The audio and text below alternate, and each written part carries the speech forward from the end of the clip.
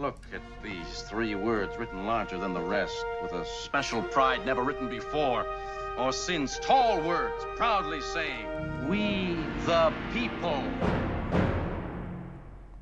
Welcome to the Lex Rex Institute podcast. I'm David. He's Alexander. He's an attorney, but won't be speaking as one today. Nothing in this podcast constitutes legal advice, and the opinions you hear will be our opinions as individuals, not necessarily the opinions of the Lex Rex Institute. Learn about us online. Lex Rex means the law is king in Latin. There you go. We're trying a quicker version of the intro. We did it faster. Yeah.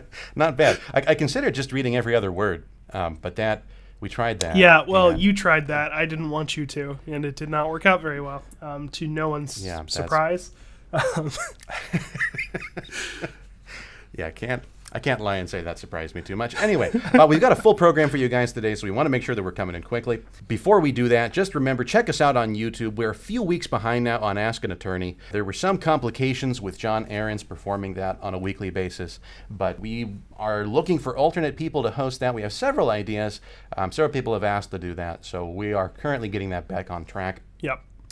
Also, some things going on with our lawsuits that are currently in progress. As we mentioned a few weeks ago, we filed our Los Alamitos lawsuit on behalf of those 5th grade girls who were housed with persons of indeterminate gender at what was purported to be a science camp. It turned out to be sort of an LGBTQ issues retreat.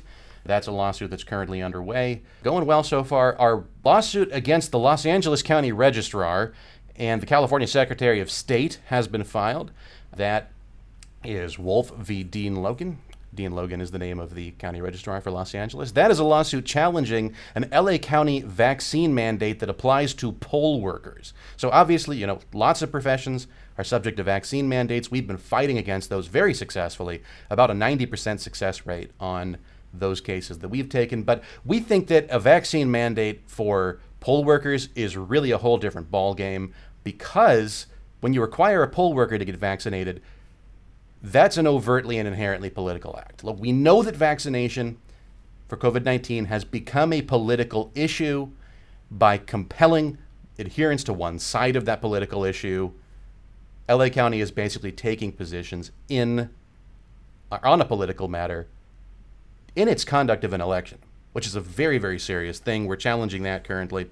We actually, based on the way that case has progressed and some of the strategy that we talked about beforehand, may have the opportunity to challenge some of the frankly ridiculous justiciability, I don't know, how do you want to say it, justiciability requirements that courts have tried to impose so they can dispose of election challenges in the past. We may be able to get some very favorable precedent on some of those issues. We'll keep you guys appraised of that as that continues. Just wanted to give a couple updates on those things. David, what do we have planned today? Well, we've got an extra long edition of Captain Kangaroo Court for this week, and we'll get I actually participated in a kangaroo court earlier this week. That's one of the reasons why. So we're planning on about half of the episode being under that umbrella. But before we get to That's right, Captain Kangaroo Court special, folks. Yeah. So for those of you who like that segment, you're going to really enjoy this episode. For those of you who don't, you'll probably want to turn it off now, or at least after we finish our first segment, which is coming up.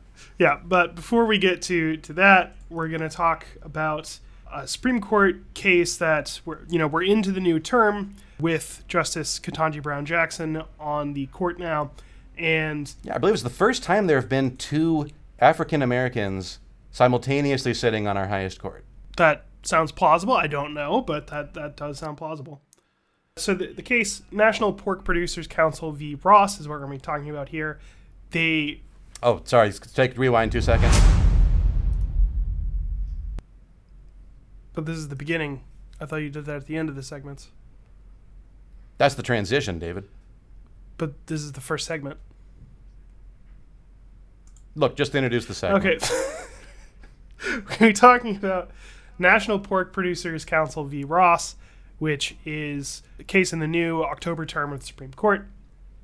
Which began on October 3rd, so that's just gotten started. Yep. Yeah. Do you know when this case is going to be heard, the oral argument? It was heard on the 11th, actually. Oh, well. So there you go. I was in Kangaroo Court that day, yeah. So I did not get a chance to listen to that. I think it raises a couple interesting issues that we haven't really had the opportunity to talk about before, because this was a case that actually Lex Rex was planning to bring, and they beat us to the punch. We had a plaintiff on exactly this issue. Briefing looks pretty good, though. I think we could have done it a little bit better. Well. But briefing looks pretty good on this. I think they're in pretty solid shape. So. Yeah, but this is a case that has to do with what they call the Dormant Commerce Clause. We'll talk about that more later. But by way of background... That is not dead which may eternal lie, and in strange eons, even the Commerce Clause may die. No, that's not true. Commerce Clause is eternal. That will always survive. Was that a paraphrase of the Cthulhu thing? It is, yeah. Okay. Because he's dormant. This is the Dormant Commerce Clause. Yeah. Anyway, by way of background, this case arises from a California ballot proposition, which we've talked about a few of those, I think, over the course of this podcast. But this one from 2018. Anyway, so this was Ballot Prop 12, which, among other things, would outlaw the storage of animals that are being raised for meat or for eggs or what have you on farms. In particular, outlawing what it calls cruel conditions, basically. And it defines that in various ways, but sort of the key provision is any way of confining an animal that, quote, prevents the animal from lying down, standing up, fully extending the animal's limbs, or turning around freely. And then it goes on to have... That does sound fairly cruel. Yeah. And I can see why people would vote in favor of something like that. Yeah. Even if you believe in entrepreneurs' rights to run their business as they see fit. A lot of the stuff done in food production is stuff we don't really want to think about too much. Yeah, and it does have animal-specific definitions as well. And these, the key here was that these provisions were going to come into play after the ballot prop was adopted. In this case, the one concerning pigs was going to come into play in 2022, which presumably, that's why this is becoming an issue now. But for those who don't know, that is the current year. Yes. And the clause that specifically has to do with pigs calls for providing any breeding pig, which I believe means, any sow. Oh my gosh, that's unpleasant. I hate that so much. How long is this sound? That's a pig sound, David. Yeah. Well, it does go on for 21 more seconds, but I've muted that for you so you can keep talking. Thank you. Oh, gosh, that was awful. Anyway, calls for a minimum of 24 square feet of floor space per pig. And so that's sort of become the sticking issue because apparently that's not close to what was industry standard. That doesn't even sound like a pig. Goodness, where am I finding these? That sounds like a very young pig. A piglet, I suppose. That's the word. Perhaps. Anyway. Yeah. So, anyway, the Pork Producers Council in question challenged the law on the grounds that it violates, or rather, it imposes an undue burden on interstate commerce because it will effectively prevent most pork producers outside of California from selling their products in California. Right. Which implicates what's called the Dormant Commerce Clause. So if you've listened to this podcast before, really almost any of our episodes, because this comes up so doggone often whenever any kind of federal regulation is involved, for reasons we've mentioned before, but just to briefly go over it, basically Congress doesn't have that many powers under the Constitution. Right. They're listed, Article 1, Section 8. And one of those powers, the one that's probably the most capable of being broadly applied, is the power to regulate commerce between the states. Well, we also know, based on the doctrine of preemption, based on the supremacy clause to the Constitution, as well as, just kind of basic logic, that two entities can't have jurisdiction over the exact same thing. Right, David? Yep. Why not? Because then you have conflict of rules without any means of resolving them, basically. Right. If two people are in charge... You can't serve two masters, Yeah. right? You got to have one master. And you can have different levels of masters, like in a hierarchy. You could have people who are masters over different aspects of things, which happens very frequently between state and federal governments, but they can't have authority over the exact same thing at any point. So by granting the power to regulate commerce to Congress, by enabling Congress to do that under the Constitution is implicitly denying that power to state governments. State governments may not regulate commerce between states. Yeah.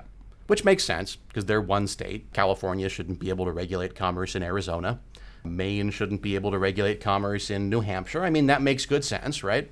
So what we call that is either the negative implications of the Commerce Clause, which I think is a little bit more of an explanatory name, or more commonly, the Dormant Commerce Clause. And it's referred to as dormant because it's not explicitly stated in the text, but may be inferred by negative inference from the text, which is why I think negative implications is sort of a better way of titling that. But that's the Dormant Commerce Clause.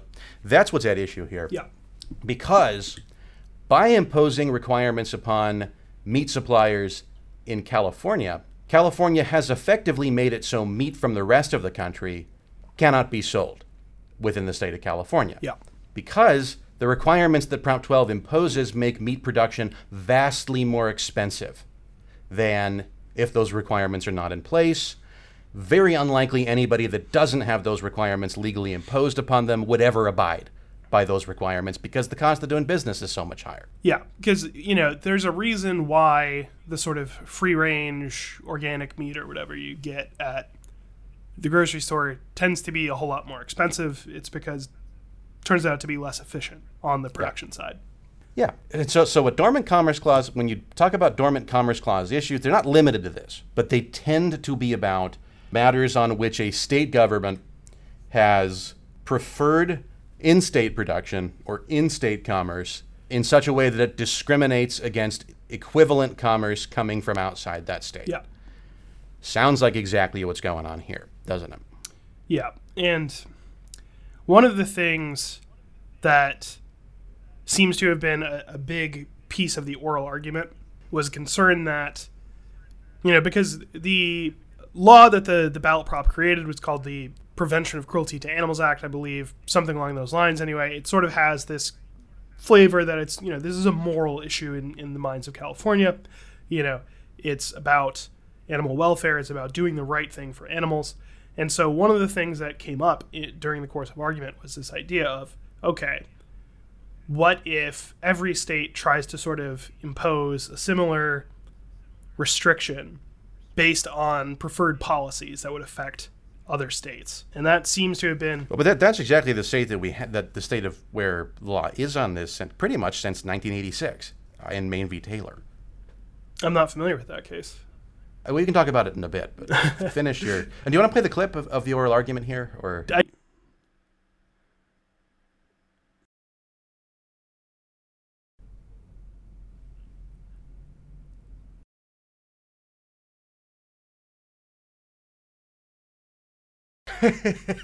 Boy, she's playing to her base. Yeah. That's Justice Barrett, by the way, saying that. Uh-huh.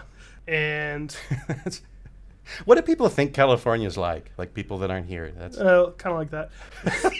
it's very And silly. then Mongan, who is representing California here, said, I think we would all recognize that it would be problematic if states can condition the sales of those products on restrictions of wholly unrelated out-of-state purchasers.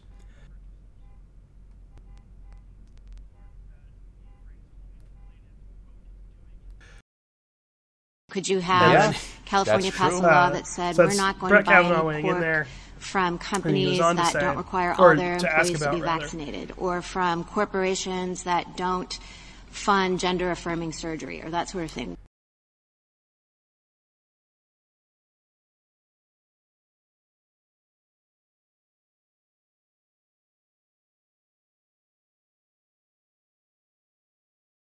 Yeah, so this problem, in my view, is very much caused by Maine v. Taylor. And what Maine v. Taylor was, that was a 1986 case in which Maine had passed a law prohibiting, I think it was the importation of bait fish, because they were worried about bait fish getting released in streams and lakes in Maine. Wholly unrelated. What if wholly unrelated is doing a ton of work in your answers to Justice Barrett. So somebody imports bait fish, they run afoul of this law, they bring a constitutional challenge saying that Maine's law has violated the Interstate Commerce Clause. So what about and Maine v. Taylor is pretty much still controlling says, law you can't on sell dormant fruit commerce jurisprudence, in our state if it's produced, where the court says that no, this doesn't handled violate the by Commerce people who are Clause not in the country because legally. the state law, of Maine was basically advancing permissible, an interest of the state of Maine. not. How's Basically, it the different purpose was from not to discriminate this law? against commerce. So what we end up getting is a bifurcated test on this issue.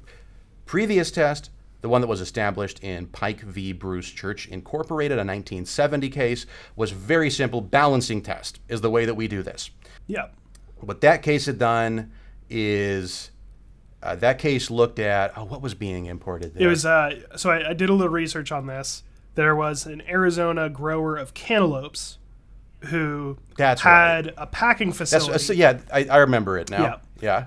In California, they were sending the cantaloupes to be packed in California, but turns out Arizona had a law saying any locally produced produce had to be created and labeled as grown in Arizona, which they weren't doing, obviously, because they were sending it to a different state. By a specific state official, right? A specific state official had to approve the labeling on those cantaloupe boxes saying that they were approved for sale in Arizona. So these ones that were being boxed in California were not compliant with that. They get imported, and then this company, it's not actually a church, Pike v. Bruce Church Incorporated. Bruce Church is the guy's name. But they bring a constitutional challenge saying that that violates the Dormant Commerce Clause, and that established was for many years, for 16 years at least, controlling law on Dormant Commerce Clause issues. Basically what it did is it created a balancing test. And what they said was that where a statute even-handedly regulates with the intent to effectuate a legitimate local purpose, and the effects on interstate commerce that produces are only incidental.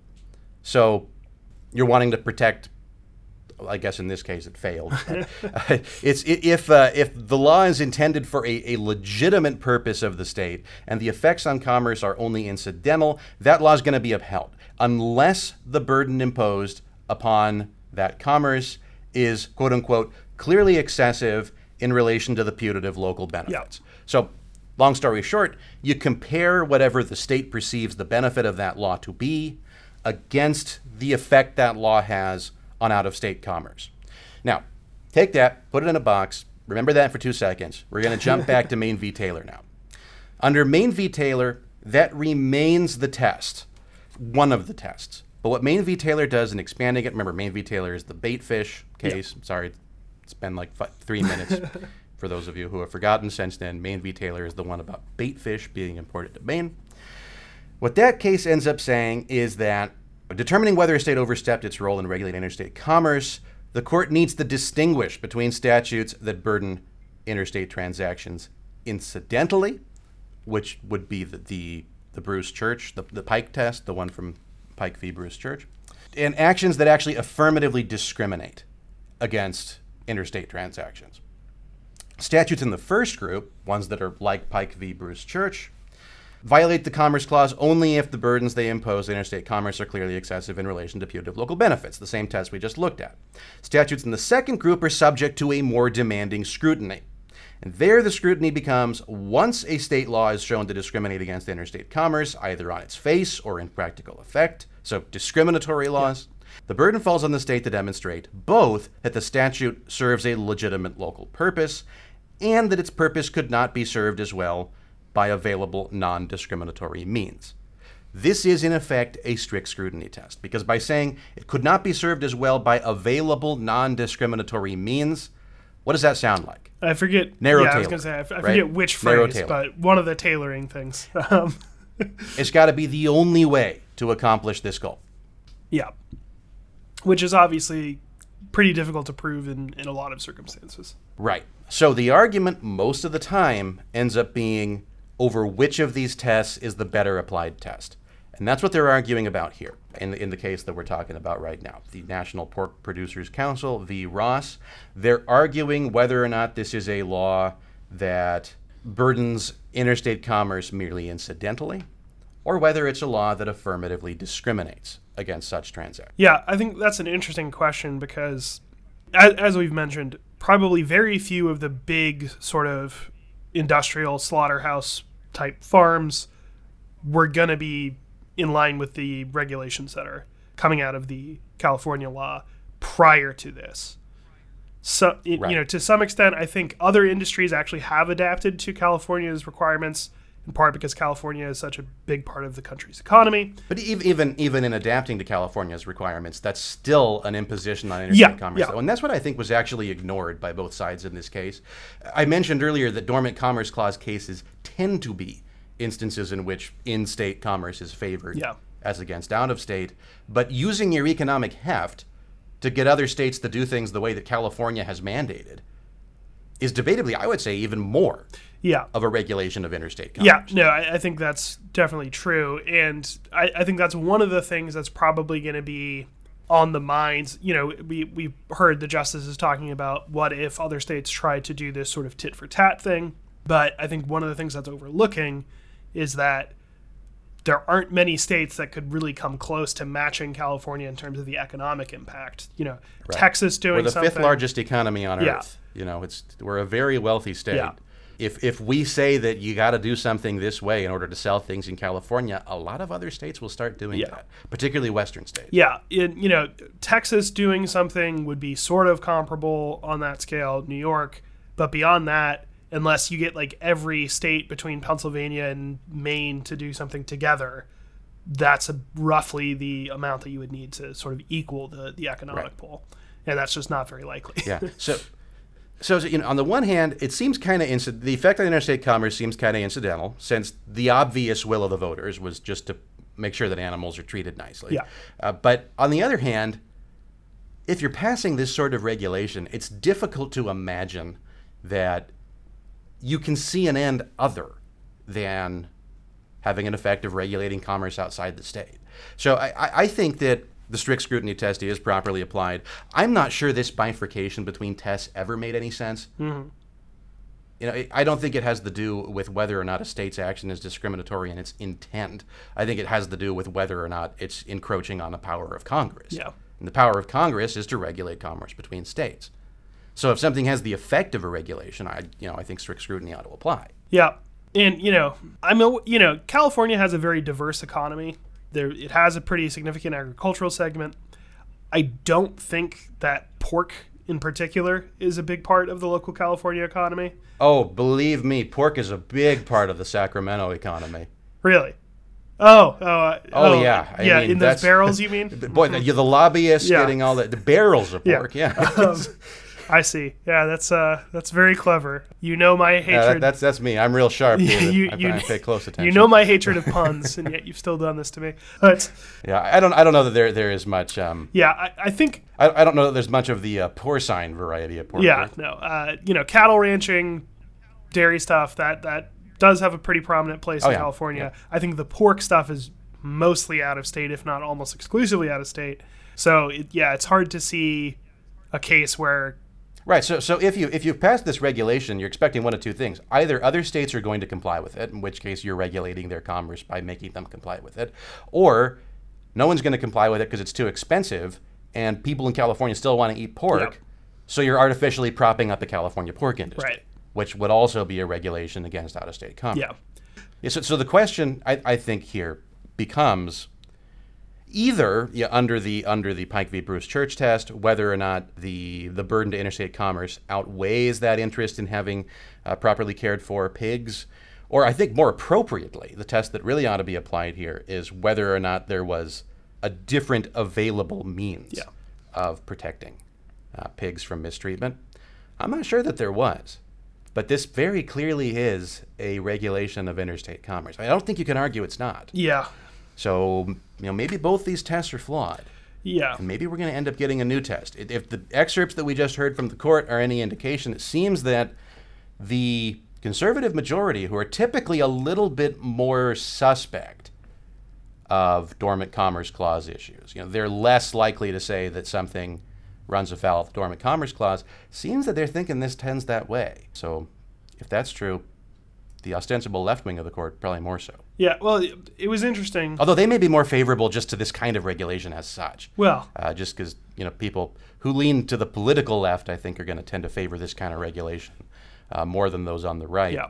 So I don't know. The political issues cut both ways on this. Conservative people tend not to like Commerce Clause overreach. Liberal people tend not to like animal mistreatment. Yeah. We didn't hear... Both of those things are valid concerns. Yeah, we didn't hear from her audio in the clips that we played, but it's worth noting that Justice Kagan seemed to be at least fairly skeptical about some of the arguments California was bringing. So could be an interesting alignment. Doesn't surprise me. Yeah, could be an interesting alignment of the justices when the decision actually does come down. It's funny. I'm sympathetic to giving animals space to lie down. Yeah. That seems like a good thing to do to me. Yeah. But it's so maybe I fall on the liberal side of that one. But it's funny because I'm also I think this is clearly a regulation of interstate commerce, so I fall on the liberal side of that one too. Yeah. So, yeah, it pushes both ways on this issue, but I come in on the quote-unquote liberal side on both of those. Yeah. So, yeah, it'll be interesting to see. I guess I also don't like regulations. Right, which is that's sort of a classic conservative position, at least in America. Yeah. But, yeah, it will be interesting to see whether the court decides they need some change to the tests to adjudicate this ultimately. I think they do. Yeah. I think those tests have been flawed for decades. I think we've got to replace them. I don't know that balancing tests are the way to go on this. Yeah. And we've got a majority on the court now, or at least a plurality on the court, because you got Justice Thomas, Justice Gorsuch, Justice Alito to a lesser extent. You can occasionally get Justice Kavanaugh on board, maybe Justice Barrett, but certainly those three, Yeah. Thomas, Alito, and Gorsuch, are all of the opinion that we ought to have black letter tests on this stuff, Yeah. tend away from balancing tests.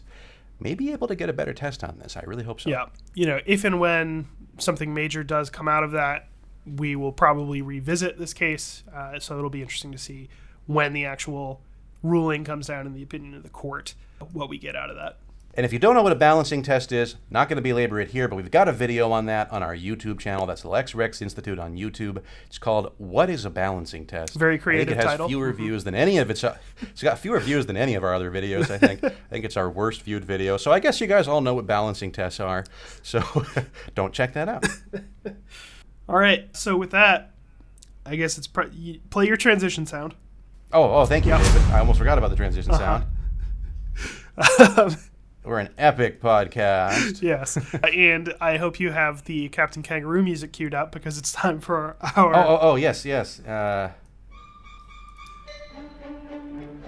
All right, gather around, folks. Rich and poor, young and old, shy and bold, smart and stupid, whatever other dichotomous ways there are of dividing humanity.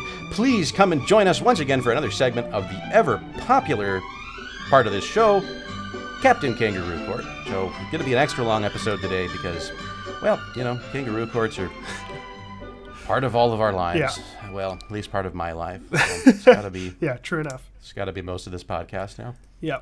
Yeah, so speaking of kangaroo courts, earlier this week I had the opportunity to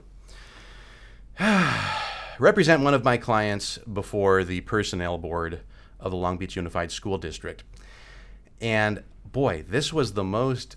Talk about a lack of due process rights. I don't know how many of you folks have seen the movie Paths of Glory. David, have you seen it? I haven't. I'm familiar with it, and it's been on my sort of list of things to watch for quite a long time, but have not seen it. Well, that's about a military court-martial during World War I by the French military court.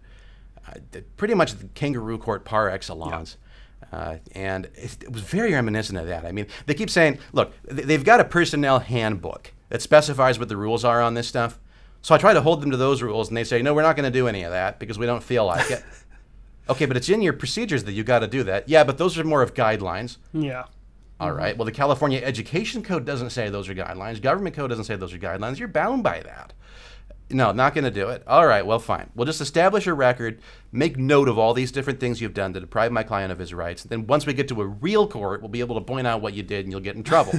But we got to abide by all your stupid policies and procedures right now because there's nothing we can do about it until we get to the real court after you've made your decision. So basically, they're trying to fire my client because my client has not gotten vaccinated or tested for COVID-19. And actually, they tried to fire him right after Labor Day of last year. That was when I got involved, Labor Day 2021. And we actually managed to get him paid all the way through this year, despite them not letting him show up to work. So they've been paying him that whole time. We've been through tons of procedural hurdles before that. We were told there would be discovery allowed prior to this hearing. They allowed no discovery. All they allowed was the subpoena of witnesses, and even though the code says they're supposed to subpoena those witnesses themselves, they wouldn't do it, wanted us to subpoena them, refused to subpoena anybody that wasn't an employee of the school district, and then didn't allow us to depose anybody prior to the hearing, even though it was very clear their counsel had met with all the witnesses beforehand and questioned them. I still think we had a really good showing. The personnel officer obviously is on all they do is hear this kind of matter every day. They're obviously going to be very biased in favor of the school district. I doubt that she's going to side in our favor. Yeah. But we managed to convince her on some of the legal issues. And, at the very least, we managed to get all the evidence heard that we needed. So it went well as far as something like that can go. But kangaroo courts aren't really fair. So doubt we'll get a fair ruling on it. Yeah. That's one of our cases I just wanted to let you guys know about, since that was a very frustrating experience I had earlier in this week. And, I found that sort of thing, not really non-legal, because obviously they are bound by laws and they're supposed, there's all kinds of things they're supposed to be complying with, but lots of organizations, I guess, is the best way to say it, just like tons of different organizations, always seem to be under the impression that they don't actually have to follow any particular procedures for things. The argument always goes the same way. Yeah. I'm sure you've heard it before, David. I know I have, and I'm sure I'll hear it many times again. Yeah. That argument is, we've always done it this way. Yeah. The thing you're saying can't be right because we've never done it that way. We've always done it this other way. You're wrong. Right. Regardless of what it says. I'm sorry, but we've always done it that way is not just a bad argument. It's not an argument. Yeah. Yeah. It's actually a logical fallacy called appeal to tradition. Yep. If you are an organization that has bylaws or, a handbook or, anything that you've written down on paper and it's supposed to be the way it goes, you're supposed to do it that way. You're not supposed to just ignore. Right. Yeah, if you've always done it wrong, that's not to your credit. Right. That's to your detriment. That could actually, be a bigger problem. Yeah, what am I supposed to say? Like, it's so reassuring that I'm not the only person whose rights you've summarily dismissed. Yeah. Anyway. Like, well, if everybody gets their rights deprived and nobody gets a right to due process on this, well, then I guess I'll sit down and shut up. No, I'm not going to do that. I'm going to fight that, which is what I did and what I will continue to do on this case, because that is an absurdity. If you ever hear somebody making the argument that we've always done it this way, when there are actual rules that bind that person is a tyrant. Yeah, and actually, it occurs to me, that's not even the worst version of that argument that I've heard. The worst version is, yes, I get that those are the rules, but it would be so inconvenient. Well, that was their initial response, because we allowed to subpoena witnesses, but they didn't allow us any written discovery. So we couldn't ask them admit or deny X. We couldn't say, like, what are your documents proving Y? No. They just said, call witnesses. We're not going to give you any written discovery. So we called every single Long Beach Unified School District employee, which I think is like 2,000 people. And they didn't want to do that because they thought that would make the hearing take weeks and weeks and weeks. And they were right. It would have done that. We were perfectly willing to stipulate to written discovery instead. But they just said, no, even though the code says that you're allowed to call as many witnesses as you want, we're not going to allow that because it would take too long. So then we called like 30 witnesses after that. And they wouldn't allow that either. Eventually they were like, the point of this hearing is just so that we can say that we were right and we're going to fire your client. It wasn't really so that you could be heard out at all. That's pretty clear. But eventually we did end up calling like 7 or 8 witnesses, which were all that we really needed for our case. Nothing they ended up producing, nothing the other side produced was really that surprising. Yeah. But it very well could have been if they'd had more capable attorneys. And that's why you're supposed to have discovery prior to a hearing, so that you know what each side has and you can prepare how to respond to it. When you don't have that, I think there's a very clear argument that due process has been denied, and we're going to be bringing a due process challenge on that if we're able to move forward on that. Yeah, maybe, I guess this is the dark side of kangaroo courts, what we've just heard about, which, Really? There's a downside? Really all of it. It's just sometimes it's more entertaining because it's, further away from us. Those horrible courts like they used to have over in England where there are kangaroos. Before any listeners who don't remember that conversation get really mad at us for saying that, we know that's not right. But... I overheard a conversation once where someone said that. It's in the first episode that we have Captain Kangaroo Court, whichever that is. But if you want to anyway, but let's move on now. This next thing was a suggestion from the audience, but it's this concept, this tree that they call the tree that owns itself. And actually, the current tree... Who calls it that, is David? The son of the tree that owns itself. Who calls it that? Who calls it that? Well, as it turns out, people who are wrong, because the tree... The tree doesn't actually own itself, and we'll talk about that. No, trees can't own themselves. Trees don't have property. trees are property. Yeah, trees don't own property. Generally speaking, someone owns a tree. But that's the trees are inanimate objects. They can't own things. But this is a tree that people claim owns itself. Yes. I guess by way of a deed. It was deeded to it. Nobody really knows when. There's like a huge range of time they think it might have been. Sometime from the mid-16th to the late 18th century. Yeah, so that's over 200 years. Yeah, it turns out, basically, this tree exists in Athens, Georgia, and as I mentioned, it's no longer actually the tree that owns itself. It's offspring of that tree now. The old tree died. They replanted one of the acorns. Wait, so does the new tree not own itself, ostensibly? That's a good question, because apparently, the new moniker is the son of the tree that owns itself. I guess even if the tree ever did... Property, so if the tree that owned itself died intestate, then the son of the tree that owns itself would also own itself, because it would inherit the tree's property and one of the trees. Yeah, that's a fair point. But it also, it occurs to me, shouldn't it be the son of the tree that owned itself? If the tree is dead, even if it ever did own itself, it doesn't currently do that. I think the name of the tree is the tree that owns itself. There you go. Yeah. Anyway. So, yeah. This story seems to have entered the public consciousness in the year 1890. That's so stupid, though. It's so stupid. When in a newspaper in Athens called the Athens Weekly Banner ran an article about this tree so the tree was allegedly the property of a colonel in the U.S. Army, William Henry Jackson, and he supposedly was so fond of this tree that he wrote out a deed for, saying that I'm going to give this tree not only itself... Here's the text. Mm-hmm. Go ahead. Let me read the text. I, W.H. Jackson of the county of Clark of the one part, and the oak tree of the county of Clark of the other part, witnesseth that the said W.H. Jackson, for and in consideration of the great affection which he bears said tree, and his great desire to see it protected, has conveyed, and by these presents do convey unto the said oak tree, entire possession of itself, and all of the land within 8 feet of it, on all sides. Yeah. Ooh, boy, lots of issues here. Yep. Okay, first issue. Great affection is not consideration. So all contracts have to have consideration in order for contracts to be valid, which means there must be a detriment to the obligee or a benefit to the obligor. You could argue, of course, that great affection is a benefit, but that is not a tangible benefit. Moreover, and more importantly, that great affection has occurred prior to the execution of this contract, and past consideration is not consideration. Moreover, he says it's in consideration of the great affection that he bears the tree. So that still wouldn't be consideration from the tree to him. That would be consideration from him to the tree. So not valid consideration for a contract. Other thing is, any conveyance in real property rightly does have to be by a writing. That's under the statute of frauds. That was passed during the reign of Elizabeth, I believe. However, there also has to be delivery of a deed conveyancing real property. This deed was not delivered. Now, a deed can be actually delivered, it can be symbolically delivered, or it can be constructively delivered. You can't actually deliver a deed to a tree because the tree ain't got no hands. Yeah, sure. You cannot constructively deliver a deed to a tree because a tree don't have, I'm not going to use the improper grammar, I'm bad at it, because a tree does not have any agents or assigns. Sure. So you can't deliver it to his secretary, for instance. Tree doesn't have that. I mean, it has maybe woodpeckers or squirrels. Maybe a gardener. But it's not clear that those...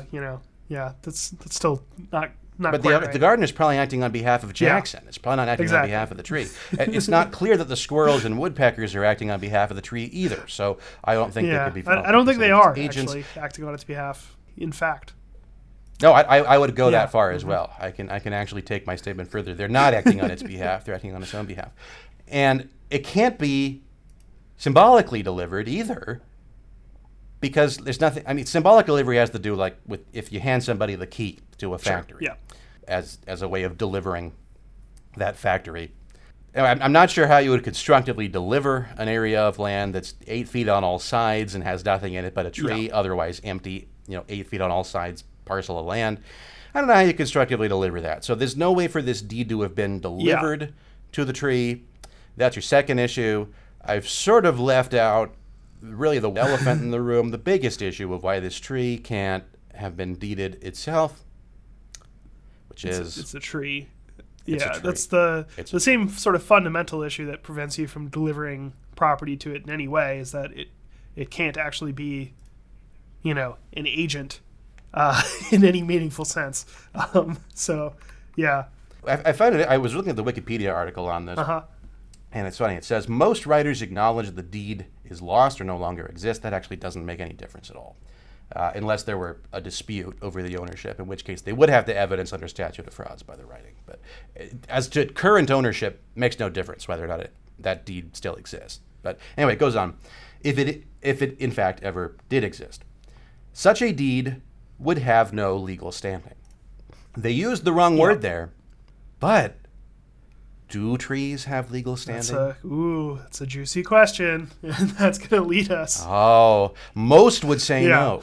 A less courageous man, your average person, your run-of-the-mill person who understands basic legal concepts in the legal tradition of the entire Western world, much less England and America, would say, no, trees don't have standing. Of course not, you fool. Go back to where you came from. Trees can't possibly have standing. They aren't people. But a more courageous man, one less studied in the legal traditions of England and America, thinks otherwise. Yeah. Who is that man? Well, it's a Supreme Court justice, as it turns out.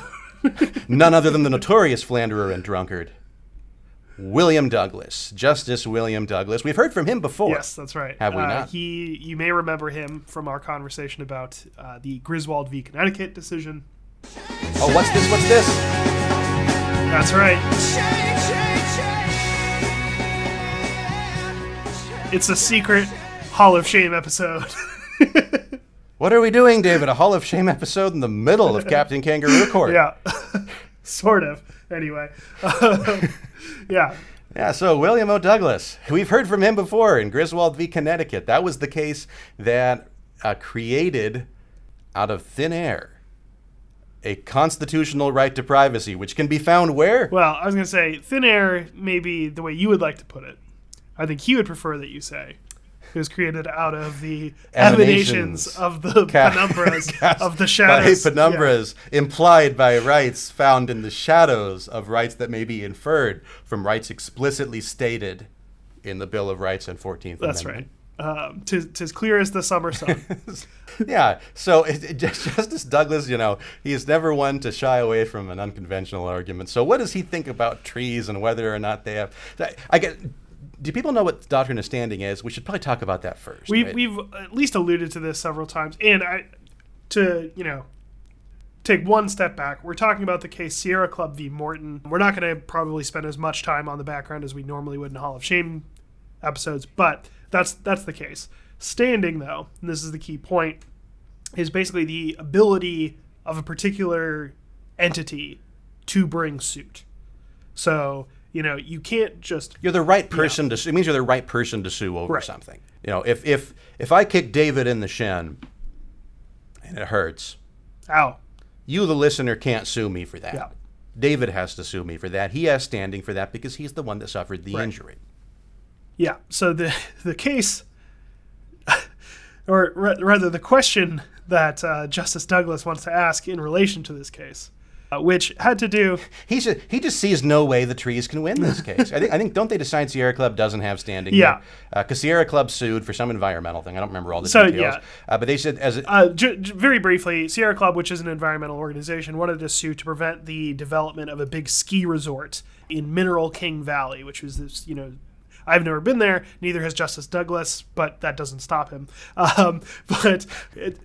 Supposedly, very beautiful place. They tried to prevent development from occurring there, and even though they didn't know, right? And so they presented themselves as suing in the public interest, basically.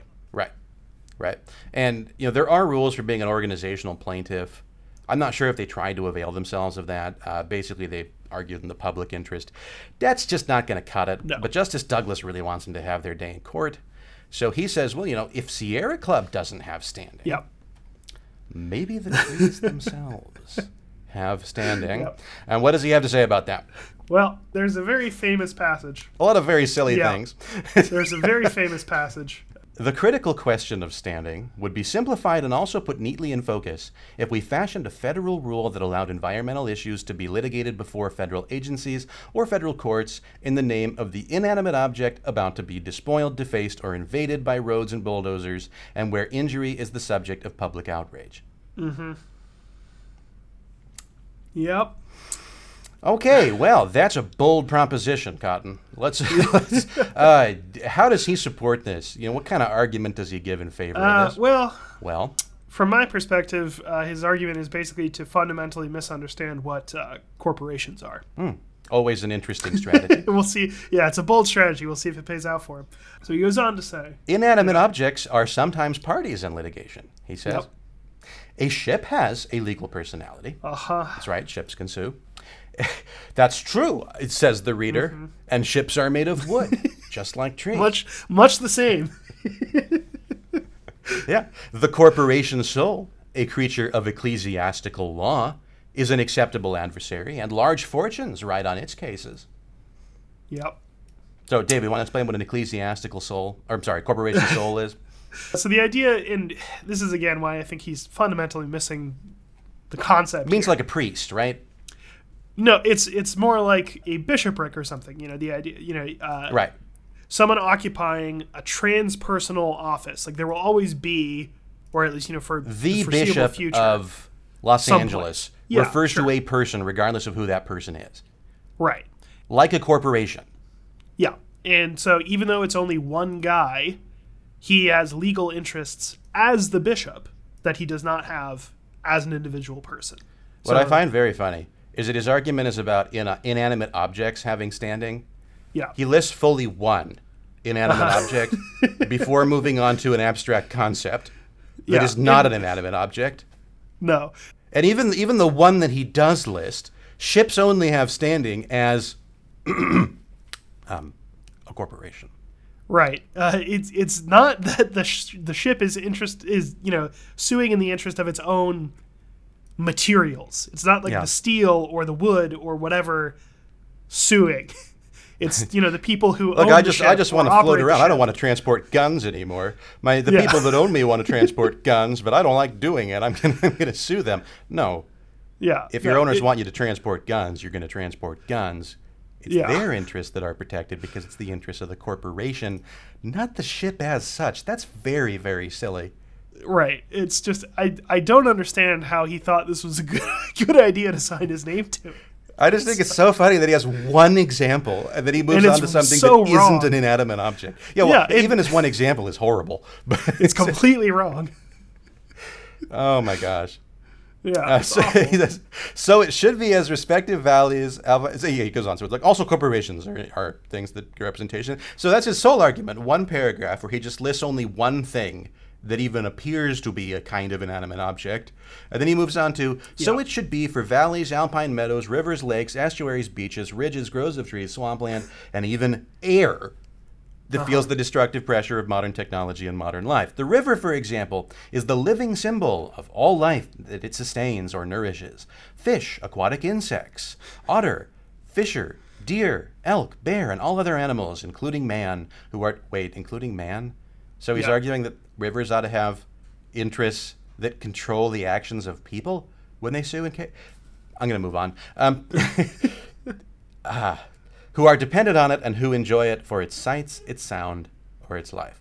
The river as plaintiff speaks for the ecological unit of life that is part of it. Those people who have a meaningful relation to that body of water, whether it be a fisherman, a canoeist, a zoologist, or a logger, must be able to speak for the values which the river represents and which are threatened with destruction. Yeah. That's animism.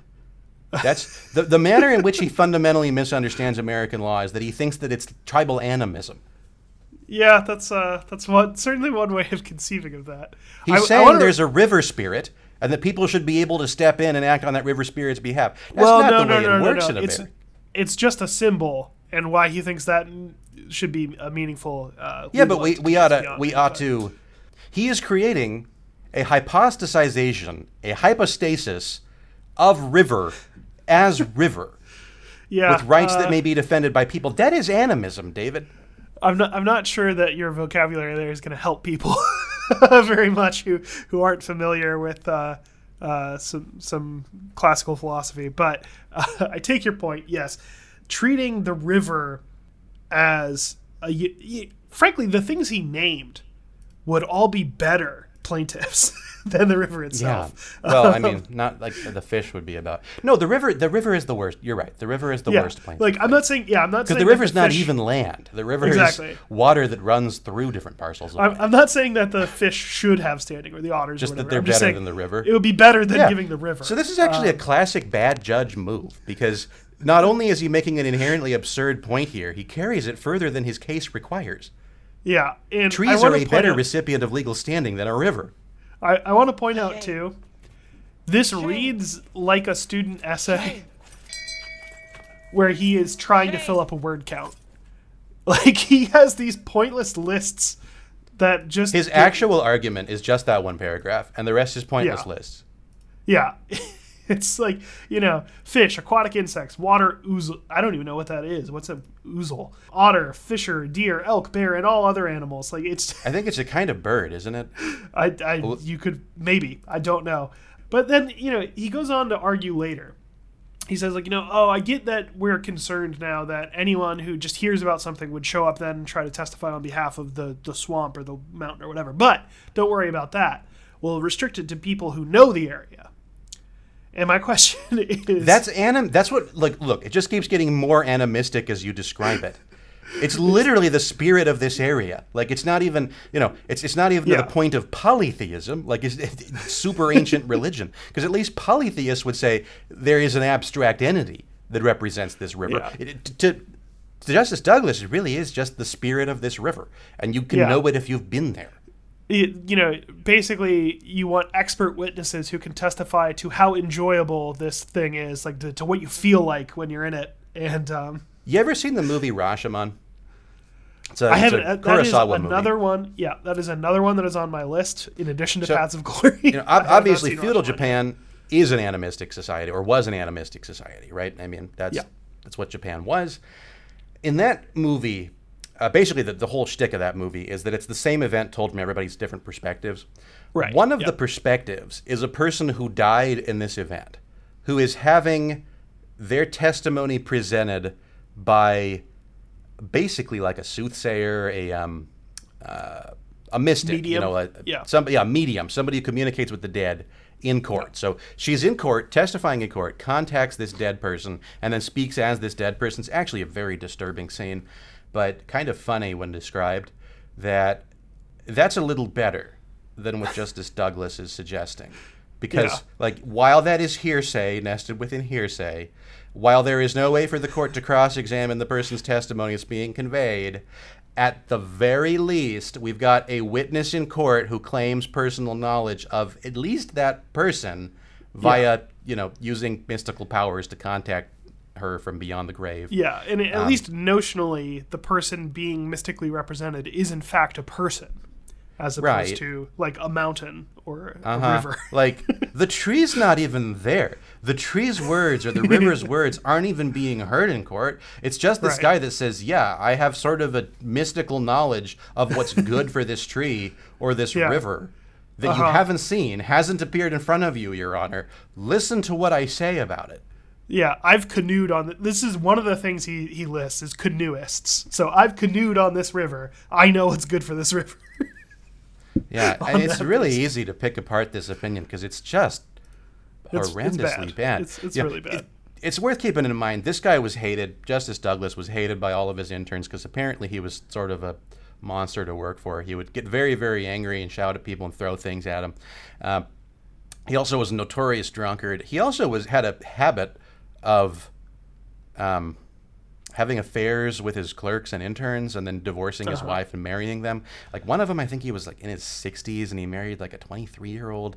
Yeah. And the disparities in age just keep getting vaster because he's only going one way and the clerks all tend to be about the same age forever. They stay the same age, to paraphrase Matthew McConaughey. Yeah, anyway. So, he's not a real stellar example of judicial conduct. I don't know that he's a real stellar example of judicial reasoning either. Yeah. Anyway, if you want to hear more about him, because we did go into a bit about him when we did Griswold, you can listen to that episode.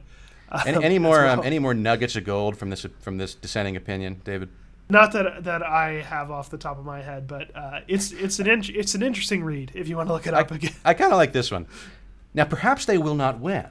Perhaps the bulldozers of quote-unquote progress, in scare quotes, will plow under all the aesthetic wonders of this beautiful land. That is not the present question. The sole question is, who has standing to be heard? Yeah. Those who climb the Appalachian Trail, and he goes on a bunch of other different things you can do in nature, certainly should have standing to defend those natural wonders before courts or agencies, though they live 3,000 miles away. Honestly, I love nature. I'm not unsympathetic to the idea that people should be able to protect the interests of keeping things as they are instead of developing them. There ought to be a way to do that. Yeah. What we're really looking at is an inherent problem of the fact that the federal government owns so doggone much land.